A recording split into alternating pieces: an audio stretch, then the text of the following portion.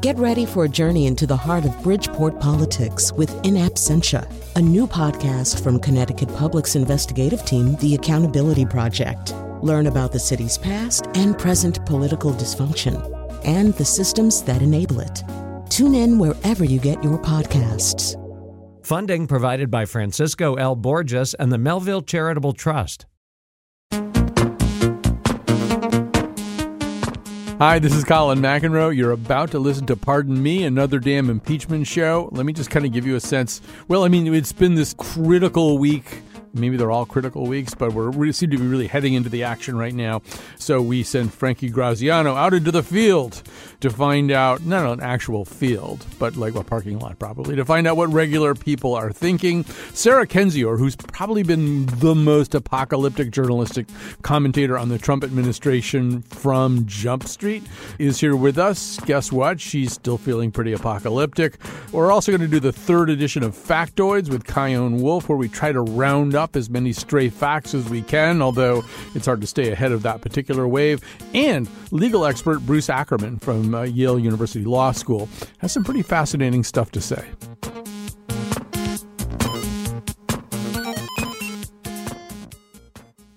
Hi, this is Colin McEnroe. This is Pardon Me, Another Damn Impeachment Show. It's on Connecticut Public Radio. It's available on podcast. I don't know how you're listening to it right now, but you have more than one option. Although, well, let me get to that. It's sort of like Star Wars, The Rise of Skywalker. The plot has gotten incredibly complicated vis-a-vis the impeachment, its connections to the Iran conflict. And that's funny because when you think about it, the reason they went with this Ukraine thing and nothing else was they wanted to keep it simple. Good luck with that.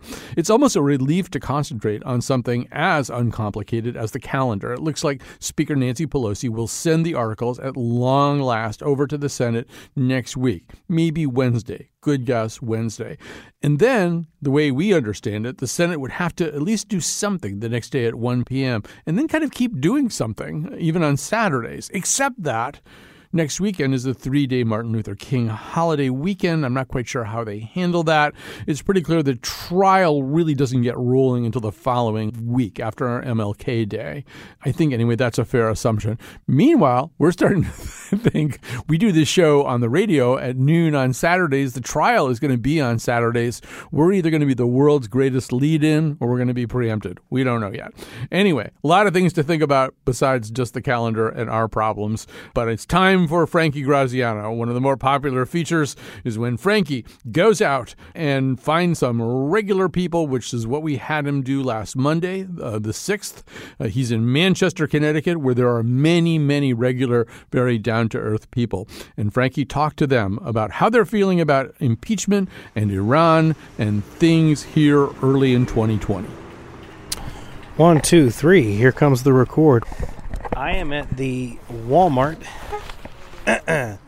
Let's try that again. It's probably about under 34 degrees.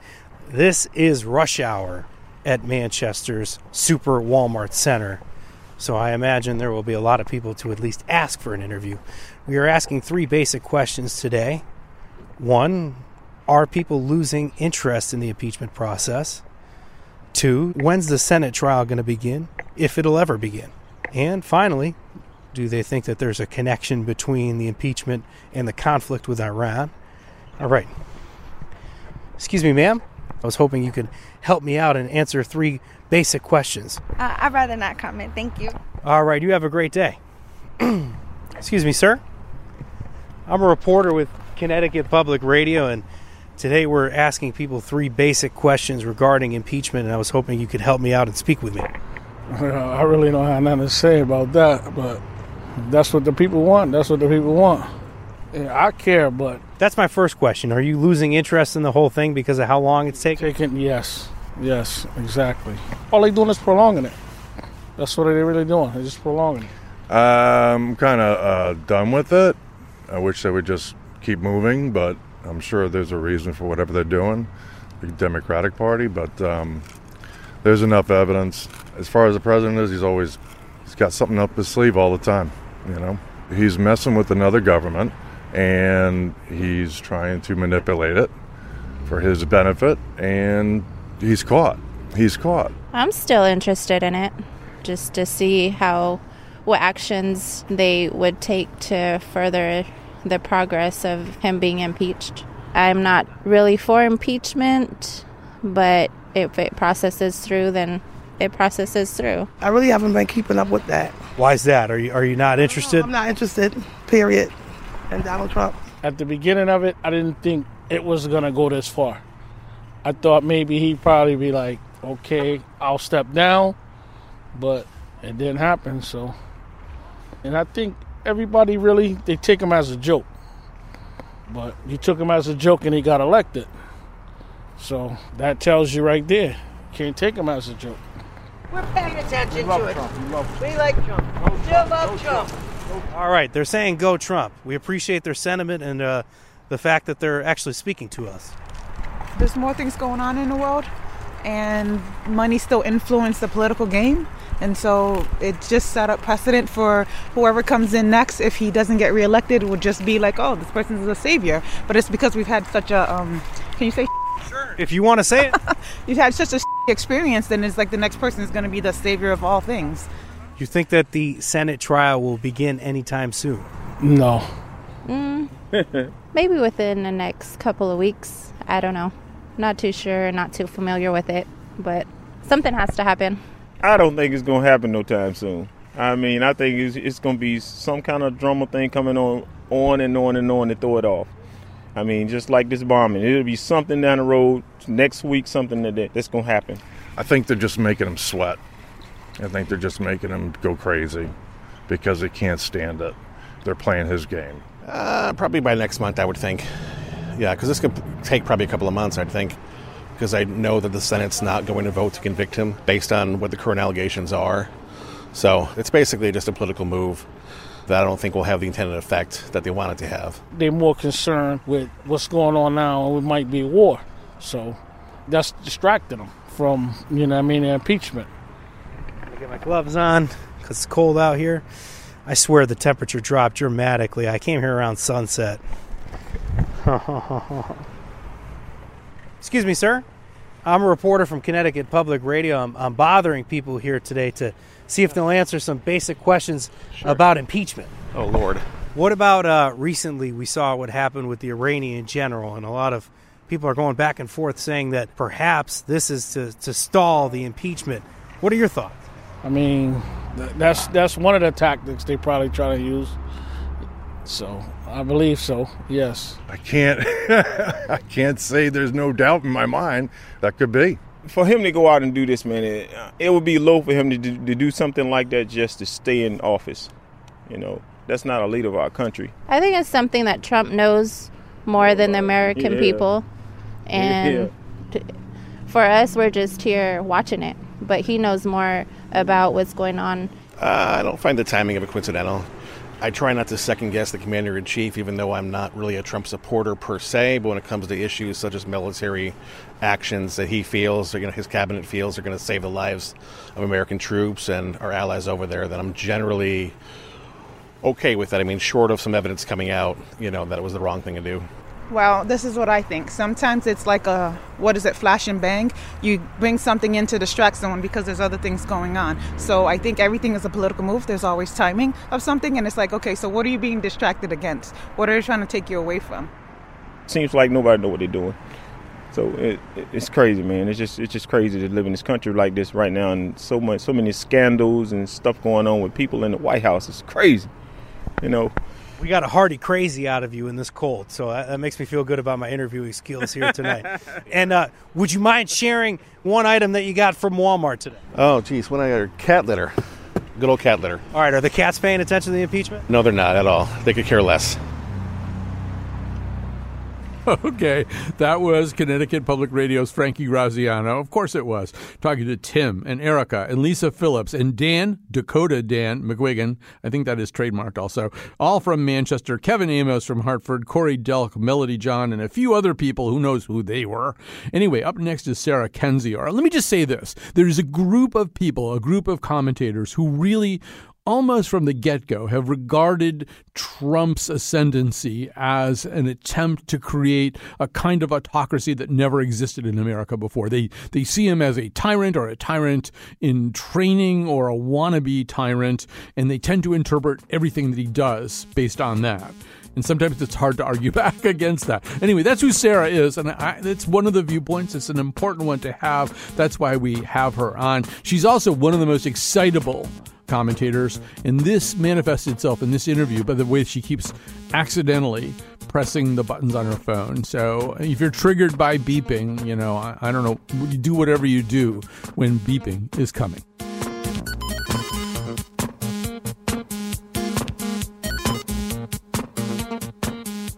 Sarah Kendzior, how are you? I'm good. How are you? Good. How's your sleep patterns these days? We were just discussing, respectively, how much sleep we're getting.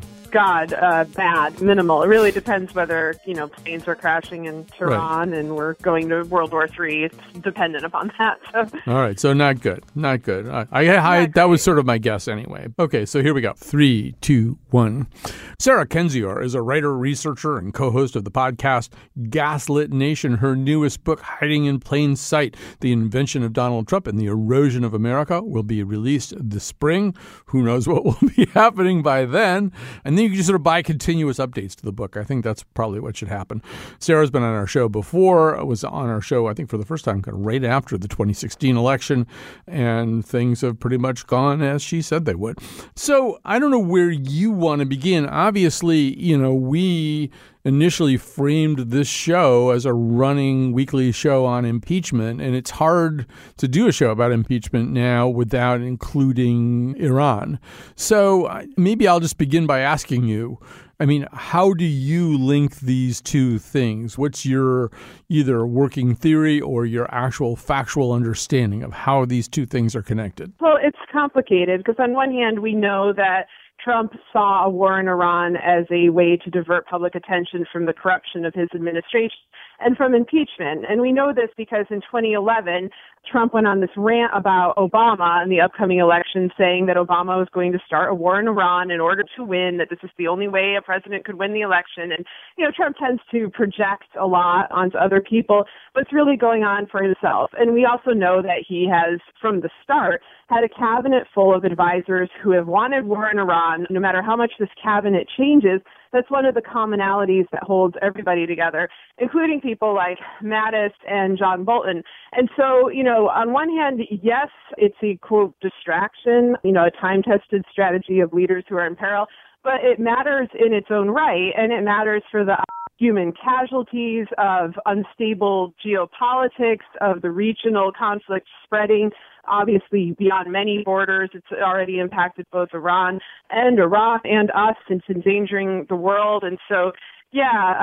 You might be getting so excited. I just want to say, you might be getting so excited that you're accidentally pressing your phone button. One thing you're saying, I think, is, first of all, whatever the reasoning was, and I'm inclined to agree with you that the reasoning includes a lot of the kinds of calculation that you're talking about, he has taken one part of the world, taken it kind of from dangerous to incredibly dangerous. Yeah, absolutely. And that's been the case with Trump from the start. And, they tried to present him in 2016 as this kind of neutral figure, as a person who would end the forever wars that America has been engaged with. But, when you look at what he actually said, he was a warmonger. He talked about bombing countries indiscriminately. He talked about deploying nuclear weapons.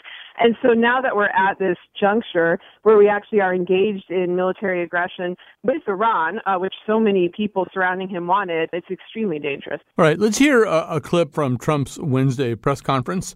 And he's talking about the U.S. options for dealing with Iranian aggression, which may give us some sense of whether he thinks this is kind of reached an angle of repose or whether there's going to be a going forward. Iran appears to be standing down, which is a good thing for all parties concerned and a very good thing for the world. As we continue to evaluate options in response to Iranian aggression, the United States will immediately impose additional punishing economic sanctions on the Iranian regime. These powerful sanctions will remain until Iran changes its behavior. So one of the things that a few people have pointed out, Sarah, is that the press has also talked about this being the outcome. Mike Pesca on his show, I thought, did a really good job of kind of sketching this out, saying, well, how do you know it's the outcome? I mean, Iran and Hezbollah are kind of notorious players of the long game. The notion that however this wrapped up over a 48-hour cycle would be the outcome seems almost naive. Oh, it's extremely naive, especially when you're dealing with Soleimani, when you're dealing with an assassination.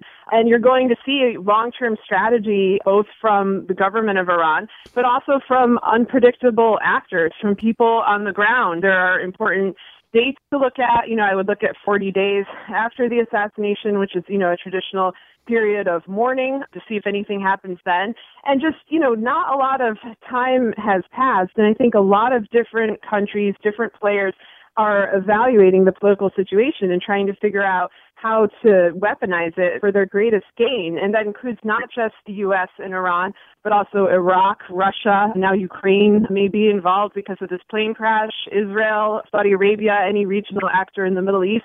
It's very unpredictable. I think it's hard to determine where this conflict is going to go, but I definitely don't think it's wrapped up now. Right. I mean, certainly the notion, the way that he and his supporters would want us to perceive this is that he got us into some kind of crisis, but it was a manageable crisis. It has been managed and it's over. And, once again, I think that's kind of optimistic. So he has a lot of audiences for this, but there's a way, as you have already suggested or implied, there's a way in which there may be an audience of one, and that's John Bolton. Not that he only cares what John Bolton thinks, but we'd have to wonder how John Bolton regarded this whole Iran thing. It's exactly the kind of thing he would have wanted. He would have probably pushed for if he were still in office. Here he is talking about his willingness to testify. And, you can kind of game theory this out a bunch of different ways. I don't think it's necessarily the case that John Bolton would go, oh, well, you killed Soleimani, so I guess I don't really want to testify anymore. That doesn't sound like John Bolton to me. Do you have thoughts about this? I think John Bolton wanted a much greater war in Iran than he was given both during his time in the White House and now. He wants this to be a massive regional conflict. He wants to destroy the Iranian government. He's talked many times about bombing Iran. He's talked about preemptively using nuclear strikes. He is a fanatic, and this is his one goal. And as for his willingness to testify, of course, it's notable that he won't testify to the House, which is controlled by the Democrats. He will allegedly testify to the Republicans who haven't asked him to. And he put up his little entreaty on a website that was also an advertisement to give him money.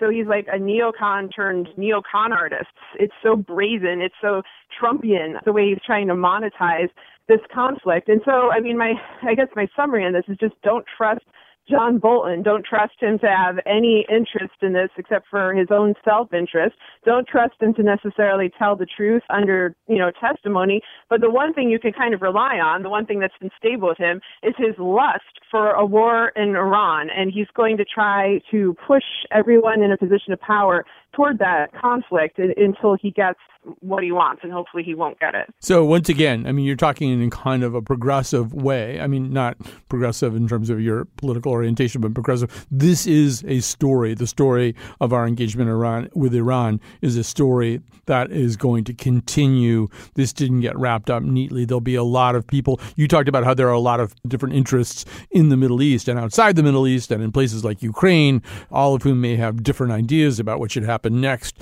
and what should happen after that. But there are a lot of people here in the U.S. who also have similar competing agendas. And it did surprise me a little bit when the briefing happened yesterday. Well, I'm talking to you on Thursday, so it's yesterday. And two Republican senators, especially Mike Lee, came out and was outraged by the just childishness and lack of completion in this briefing. It seemed like a pretty significant break with the party line on all this. What did you make of that? Yeah, it was Mike Lee and Rand Paul. And first of all, any person in Congress should be protesting this reckless military engagement with Iran and the assassination of Soleimani and the lack of strategy. So just generally speaking, it's good to do this, but I do question whether their motivation was rooted in patriotism due to their own connections to the Kremlin. Both Lee and Rand Paul are people who had visited the Kremlin recently and had spent a lot of time in their Congress pushing hard against sanctions on Russia for their interference in the 2016 election and for their invasion of Ukraine. They are, Kremlin lackeys, and I wonder if their words were somewhat motivated by the Kremlin's position because Russia is an ally of Iran, and they may not want this kind of unpredictable conflict. And I think Trump's demeanor at his own press conference, where, he sounded like human Ambien, he sounded like he was in a hostage video, may also come from this. The backing down may be linked to everybody's connection with Kremlin and Kremlin-affiliated actors who are wary of this conflict. So, Sarah Kendzior, I want to talk a little bit about how the press covers this. There's this sort of repeated trope that has popped up from time to time over the past 3 years. This was the day that Trump really became president of the United States, right? We've heard that a whole bunch of times. That is a trope. That is a wire that gets kicked over and over again. And one of the times it gets kicked, I think it got kicked over a missile launch that was declared in Mar-a-Lago very early in the presidency. That was the day that Trump finally became president. And there's a way in which the press does see things like this, no matter what they may think overarchingly about Trump, as proof of something about him, proof that he is strong or proof that he is president. What's your take? I think it's disgusting and it's dangerous because human lives are at stake. I wish that the press would show more responsibility because we've already seen Trump engage in all sorts of horrible, reckless military action, dropping an MOAB in Afghanistan, basically being in favor of the genocide of the Kurds, the assassination of Soleimani. Every time the press cheers him on, he becomes emboldened, he becomes more aggressive and more reckless in his violence. And what people need to remember is that Trump has been seeking to use nuclear weapons for 30 years. This is a 30-year obsession. His first interview about this was in 1984 with the Washington Post. And he said repeatedly, if we have these weapons, why can't we use them? And if Trump feels cornered, if he feels beaten down by the impeachment process, for example, he may not be in a rational state of mind. He may be in a state of mind what he can do as president. And as president, he has the unilateral ability to use nuclear weapons. No one can stop him. The Pentagon can't stop him. He's the sole person who can do this. So the press should be very cautious. They should be very measured. They should realize that Trump takes his cues often from them, especially Fox News. That's his real team of advisors to some extent. And if he feels like this is going to give him popularity and power, he'll do it. And the results will be disastrous for humanity. So I hope people take that into account when they continue their coverage. One of the things that I've done while we've been working on this show is look at all the ways in which other countries either remove or discipline their chiefs of state. And first of all, it happens more than you might think in other countries. And it's done all kinds of different ways. Sometimes their highest court is involved rather than a legislative body. In at least one case that I learned of, it can be done by, I think it's Romania, can do it by a public referendum. But you alluded to this a couple of seconds ago. It seems as though we're heading into a trial that disproves the notion that we have a way of removing our chief executive rather than proving it. In other words, if there's a trial with no evidence, a trial with a predetermined outcome, a trial in which witnesses cannot be called, it almost invalidates the notion that we have a constitutional remedy. Yeah, we don't have one anymore because the founders didn't account for the fact that it's possible for a party, of senators supporting a tyrannical president blindly will continue to do so throughout this process. I think that all of this is unprecedented. I think nobody really thought that it would go this far.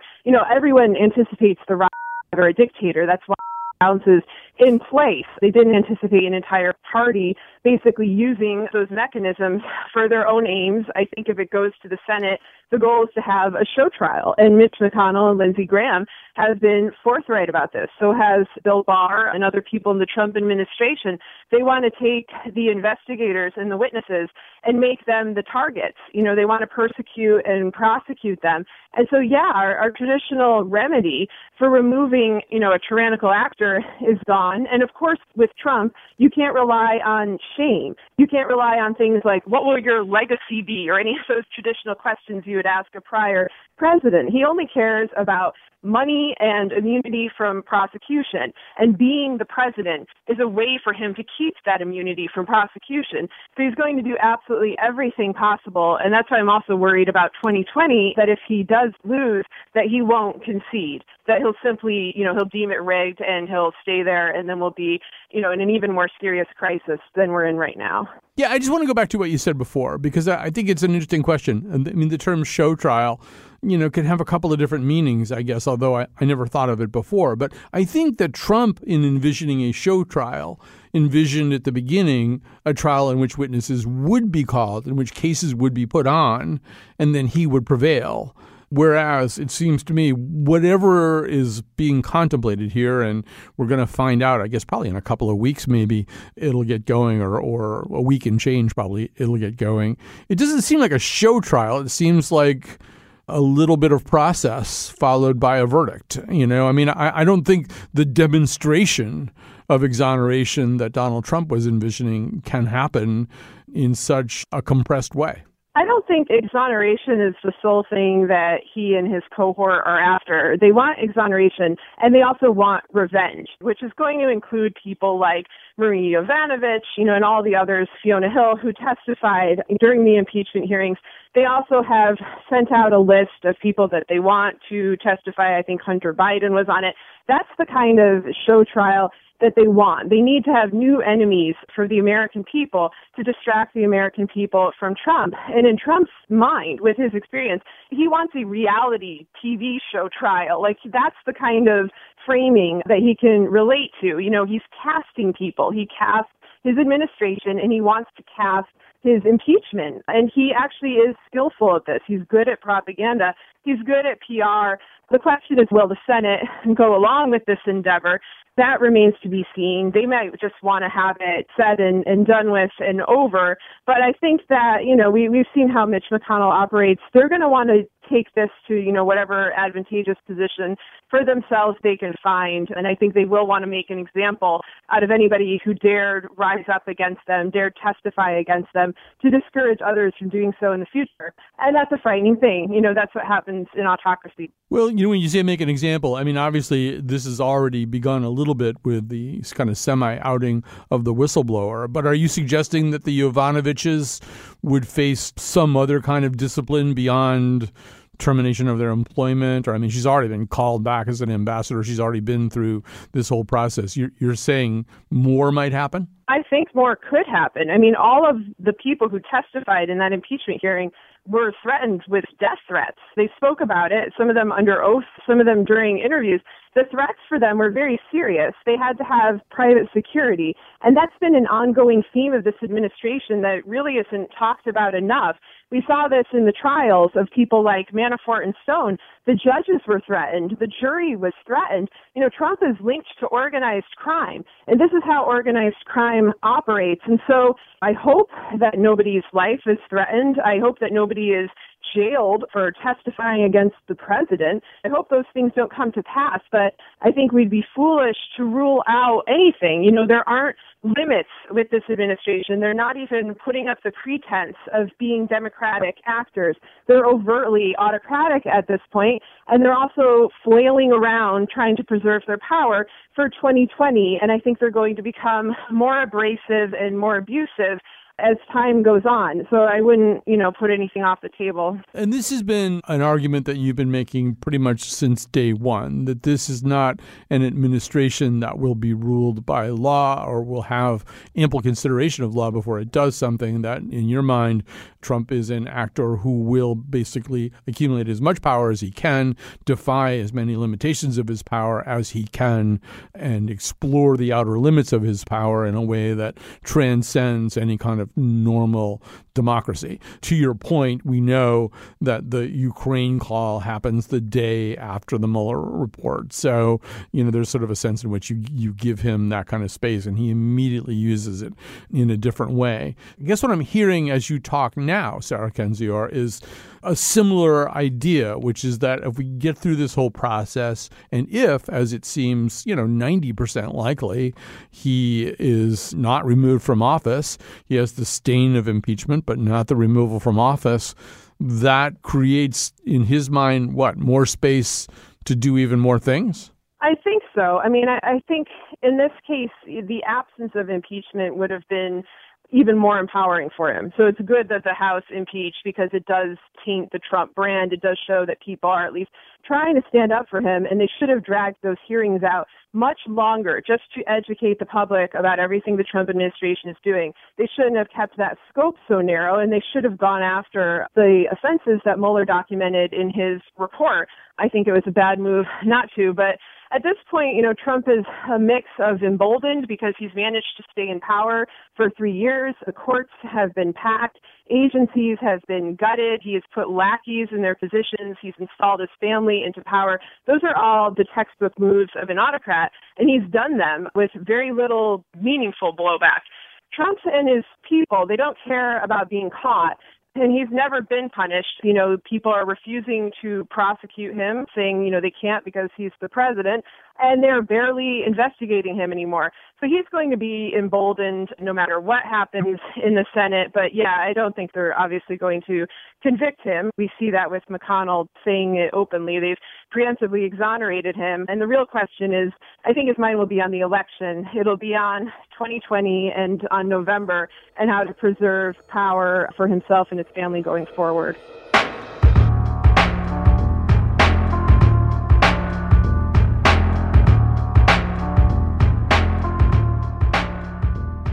That was Sarah Kendzior, a writer, researcher, and co-host of the podcast Gaslit Nation. And maybe that was also somebody from the NSA bugging her phone and making those beeping noises, but I tend to think it was Sarah getting excited. After this break, the third edition of Factoids with Chion Wolf and law professor Bruce Ackerman.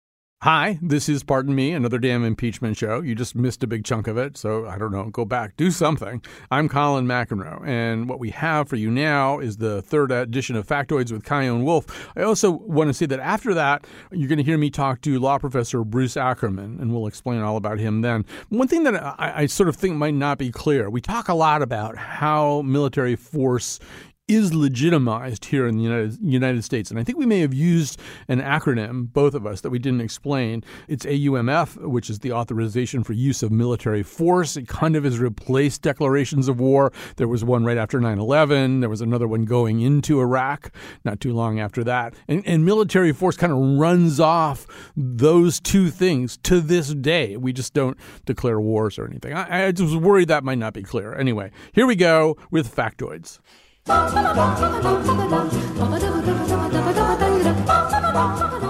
Senate Majority Leader Mitch McConnell seems to have his entire conference behind the Clinton rules for impeachment, which required 51 votes to subpoena someone for testimony. Under certain circumstances, Charles Grassley, President pro tem of the Senate, could vote for an impeachment that would make him President of the United States.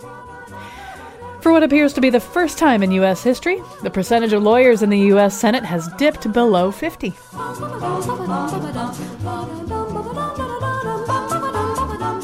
Croatia, Lithuania, and South Korea conduct impeachment trials in their highest courts. Romania puts presidential removals to a national referendum. In Italy, 16 people from outside the country's parliament are chosen to join 15 high court judges in deciding impeachments. In 2012, Romania failed to remove its president because not enough people, only 46% of eligible voters, participated in the referendum.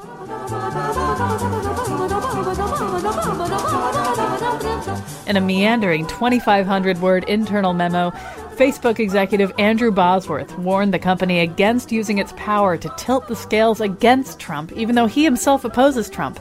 He used a Lord of the Rings analogy. "What says my hand?" wrote Bosworth.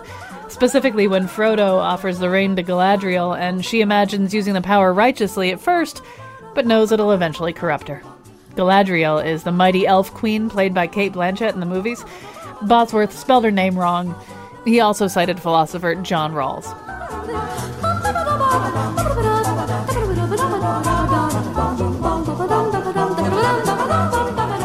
The Democratic National Committee announced this week it'll postpone its January 14th debate if there's a Senate impeachment trial that day. 5 candidates have qualified for the debate. 3 of them are senators. Newsweek reported this week that some evangelicals see the unexpected election of Trump in 2016 as proof that God has a plan to use him to usher in the end times and the return of Jesus to the earth. This has been Factoids. I'm Kyone Wolf.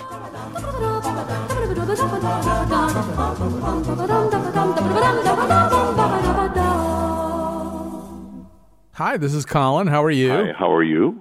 Good. Fine. So how much sleep are you getting these days? Well, not too much, but that's not, somehow or other, I managed to do a lot. Yeah, there you go. A little. I feel the same way. Okay, so here we go. 3, 2, 1. We are fortunate right now to have with us Bruce Ackerman, the Sterling Professor of Law and Political Science at Yale, the author of 19 books, including We the People, his 3-volume work on American constitutional development from the founding to the present.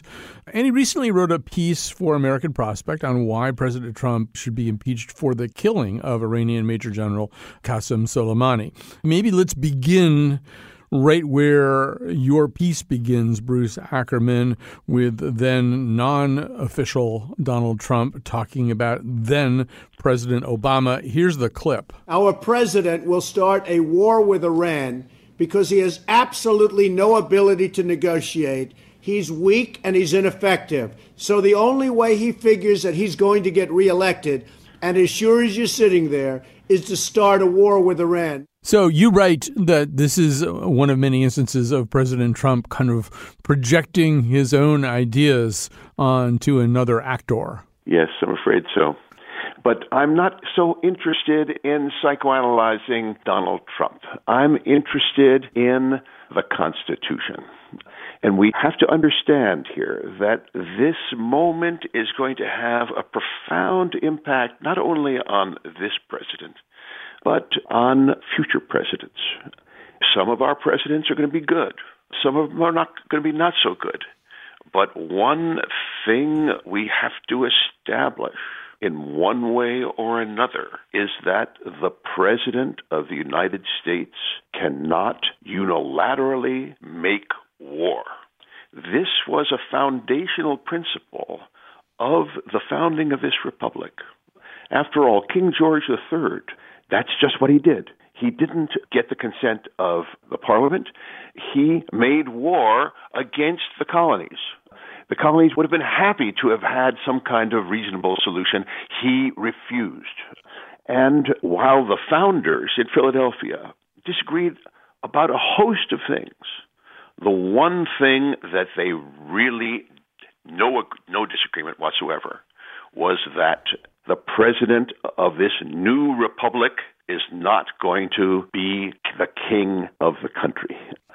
So in 1973, just as Nixon was resigning, Jacob Javits, who was a leading Republican at that time, said, look, this stuff about declaring war and all that's too vague. We have to have clear rules. And that's what the War Powers Act of 1973 established. And the first clear rule in Section 2 of the Act says that before the President of the United States goes into a situation in which there is an imminent danger of hostilities, he has to consult with Congress, and in particular, the Speaker of the House and the President pro tem of the Senate. Now, President Trump refused to do that. He consulted with his executive advisors. So we know it was possible because he engaged in a good deal of consultation. We don't know how many days or weeks this went on.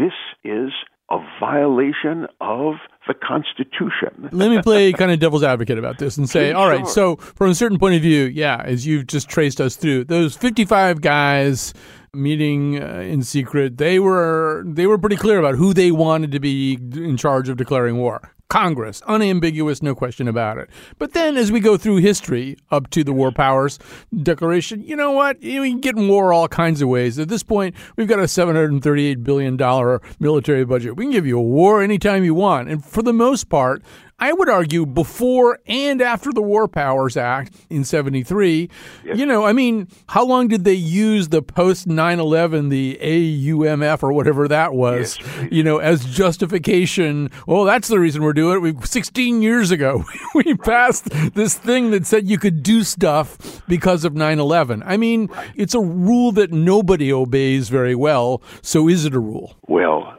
first of all, I want to make it clear that Ronald Reagan recognized the War Powers Act.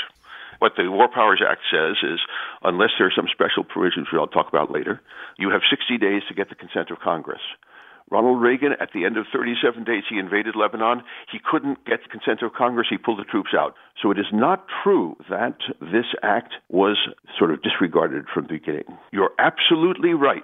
It is basically 9/11 that was the crucial turning point. Now, whatever you think, you see, I'm talking law here. Mm-hmm.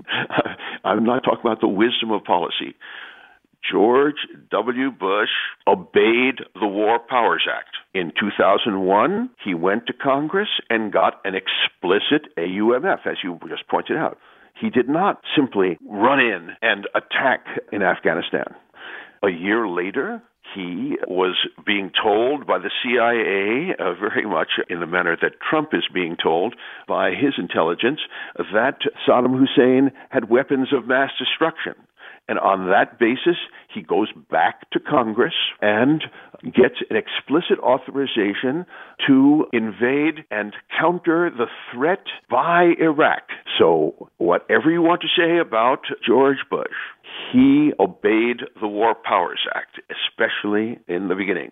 So you've got this situation that you've outlined where, in fact, there's a process. There's a process that other presidents have followed, sometimes more, sometimes less. But there's a process. It's in the Constitution. It's amplified by the War Powers Act in 73. And then you have a situation here where what seems to be a palpable act of war is committed without consultation with Congress, without even notification of Congress, seems to be in violation. You've got some members of Congress already saying, Bruce Ackerman, what you're saying, which is this constitutes another impeachable act.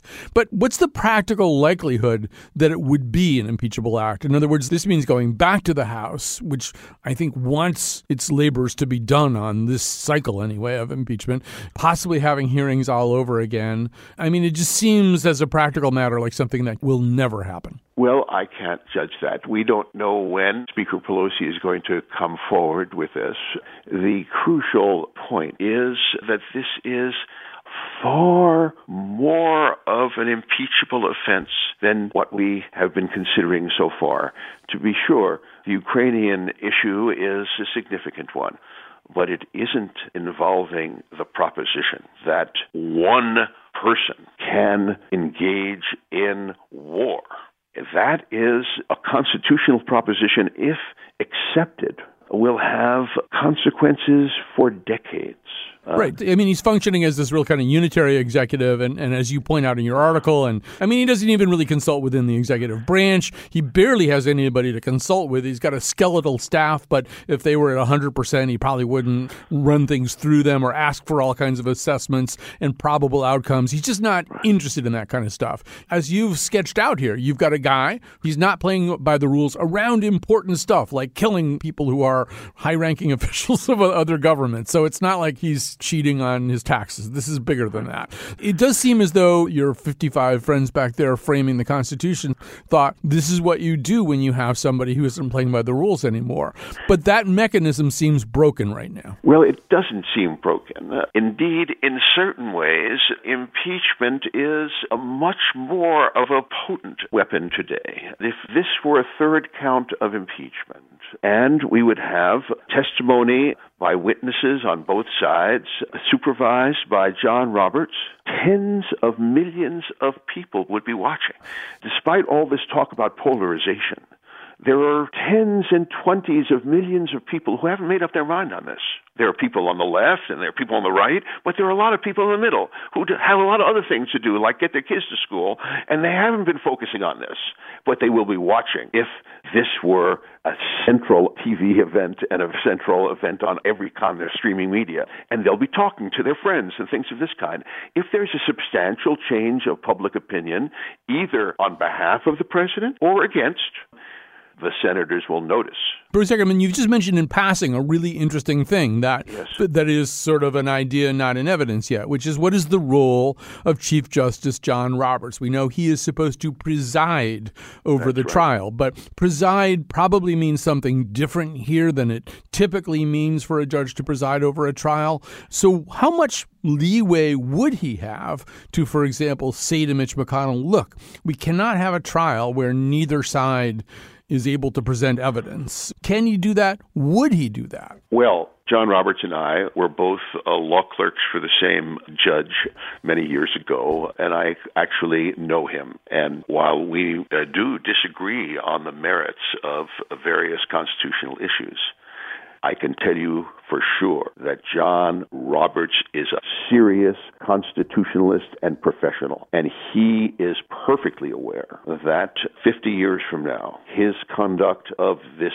trial will be a central element of his legacy. Absolutely. And he's an institutionalist, too. He believes in the Supreme Court. Absolutely. He doesn't want the Supreme Court to look silly. On the other hand, the Supreme Court typically has been more willing to rule on questions like, can somebody withhold evidence that has been subpoenaed, for example? Is it possible to compel production of the Nixon tape, as opposed to like how the minutiae of a trial itself in the Senate is conducted? That seems to drag them into a place that maybe Roberts doesn't want to be for exactly the reasons you just outlined. Completely right, except for the conclusion. Okay. The Supreme Court of the United States is 9 judges who are appellate judges. They are supervising the entire system, and they are taking really the key cases and intervening there. They're not used to ruling on particular issues of evidence. That's not what their job is. Right. That's what district judges do. In this particular case, however, John Roberts by himself is representing the judiciary before the American people. And he is perfectly aware that the way he will be perceived by the American people will be of profound significance so far as the legitimacy of the Supreme Court of the United States is concerned in future cases. Right. So when you put it that way, you've got Roberts who's looking at a situation where we speak of checks and balances, but clearly there's not much checking President Trump so far. And there's not much balance coming from at least the upper chamber of Congress. McConnell is reluctant to play a checks and balances role of any kind. In fact, he's openly collaborating with Trump and Trump's people on defense. So that intuitively screams out for Roberts as a representative of the third branch to be the check and the balance. There's some cost of asserting judicial prerogative in that situation and saying, you know what, I am going to blow the whistle here. Sure, but the cost on the other side is much greater. If John Roberts is perceived as simply a toady of Mitch McConnell, this will have disastrous consequences on the legitimacy of the Supreme Court. Moreover, consider for one moment the situation of Mitch McConnell. What has Mitch McConnell actually delivered during the Trump administration? 2 things: the tax cut and the series of appointments, and most notably the 2 to the Supreme Court of the United States.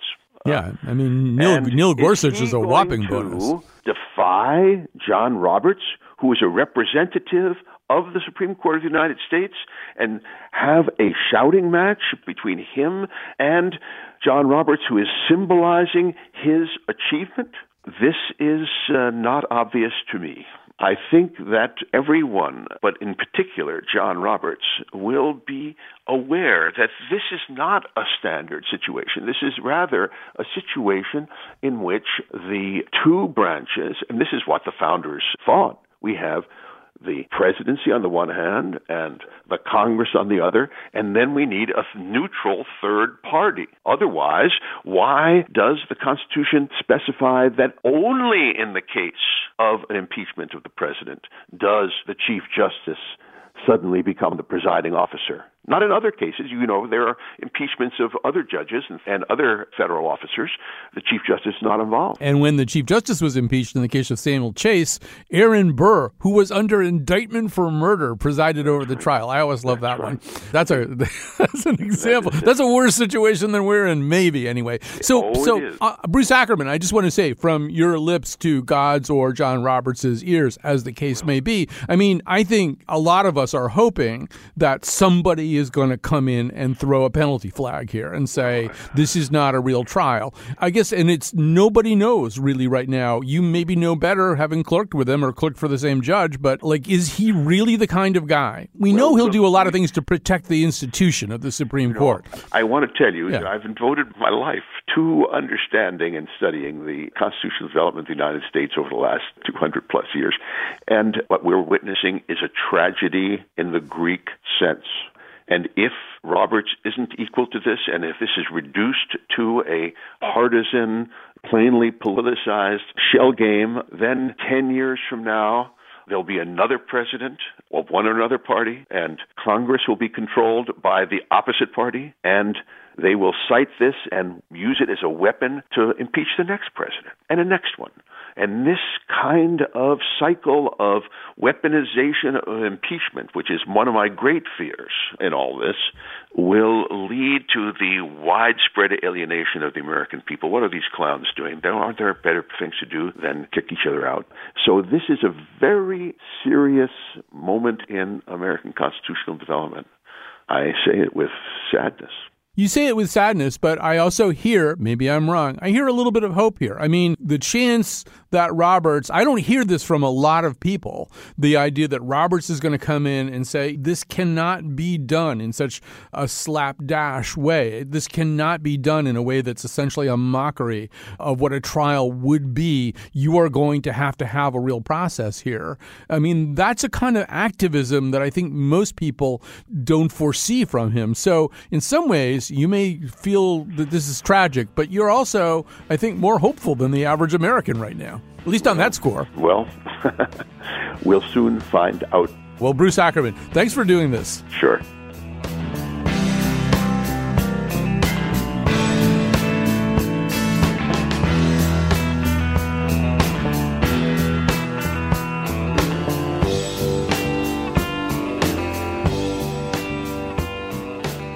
And that's it. Well, that's not it, but it's the sixth episode of Pardon Me is all done, and I'm Colin McEnroe, the way I was at the beginning of the episode, and it was produced by Betsy Kaplan and Jonathan McNichol. We're on Connecticut Public Radio Saturdays, for now anyway, at noon, and in your podcast feeds all the time, and thank you so much for listening. We're going to get through this together somehow. And when you look back, you're going to say, who was that guy who had the thing that had like a pink logo? It was a podcast about something. It was called Excuse Me, something like that. Anyway, thanks for listening.